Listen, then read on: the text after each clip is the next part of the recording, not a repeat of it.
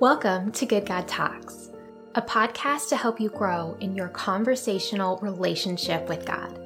I'm Jen Weaver, an author, speaker, ministry coach, and Bible teacher. I'm also a wife and a mom, so I know the value of even a few intentional minutes spent connecting with God. In our short time together, I'll share a conversation starter, a related Bible verse, and a question for you to ask God. Our good God talks with us, and He invites you to stay constantly connected with Him in powerful and practical ways as you go about your day today. So let's get started.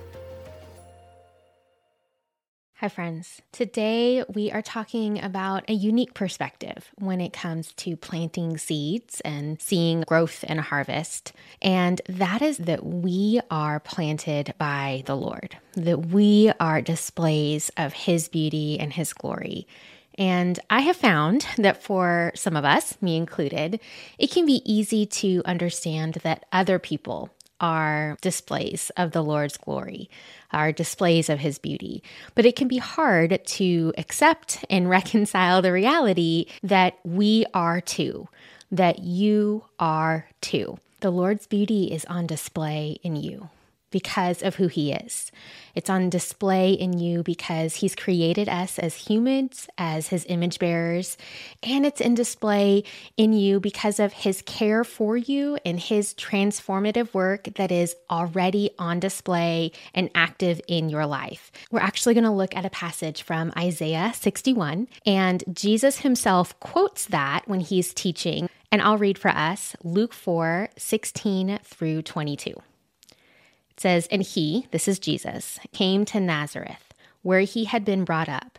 And as was His custom, He went to the synagogue on the Sabbath day, and He stood up to read. And the scroll of the prophet Isaiah was given to Him.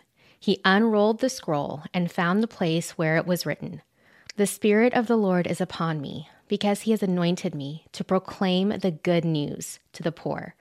He has sent me to proclaim liberty to the captives and recovering of sight to the blind, to set at liberty those who are oppressed, to proclaim the year of the Lord's favor.' And He rolled up the scroll and gave it back to the attendant and sat down. And the eyes of all in the synagogue were fixed on Him.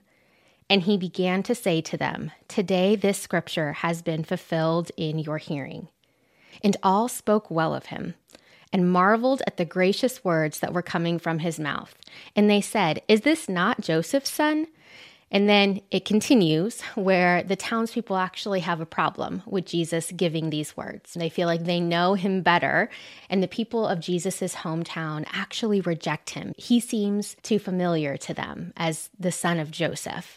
They can't understand how this could possibly apply to this Jesus who they knew. Now, I'm starting here, and I think it's a familiar passage to a lot of us as a prophecy about the coming Christ.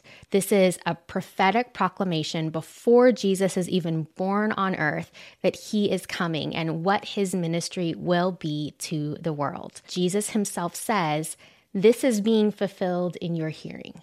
He is proclaiming to them, "I am the one that you have waited for. This is the ministry that I am fulfilling even now." So in the Gospel of Luke, Jesus is quoting from Isaiah 61, and I'll read through verse 3.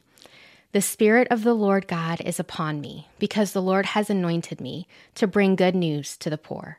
He has sent me to bind up the brokenhearted, to proclaim liberty to the captives and the opening of the prison to those who are bound, to proclaim the year of the Lord's favor and the day of vengeance of our God, to comfort all who mourn, to grant to those who mourn in Zion, to give them a beautiful headdress instead of ashes, the oil of gladness instead of mourning, the garment of praise instead of a faint spirit, that they may be called oaks of righteousness, the planting of the Lord, that He may be glorified." Or as it says in the note of my Bible, "the planting of the Lord, that He may display His beauty." So these verses are already fulfilled. Jesus says, hey, these have been fulfilled in your hearing today, back in the New Testament days. This is the ministry of the Messiah, what Jesus came to do. This is His ministry to the world. And as Christ followers, this is His ministry to us as well. And so I want to carry that thought through to perhaps a place that you may not have considered before. I know I haven't always considered it this way. I can look at these areas and say, okay, God brought me good news. God healed places where my heart has been broken. He has brought me freedom where I was held captive. God has done all of these things for me. But when I look at the very next part of that verse that says that they may be called oaks of righteousness, a planting of the Lord that he may be glorified. Sometimes my own familiarity with me, with myself, with my limitations has disqualified me from that part of the verse. Not altogether differently from how the townspeople decided to disqualify Jesus from being who God says he is. Because of Christ's ministry, we get to receive this identity as oaks of righteousness, a planting of the Lord, that he would be glorified. The people doubted because they thought they knew him better. Sometimes I doubt for the same reason.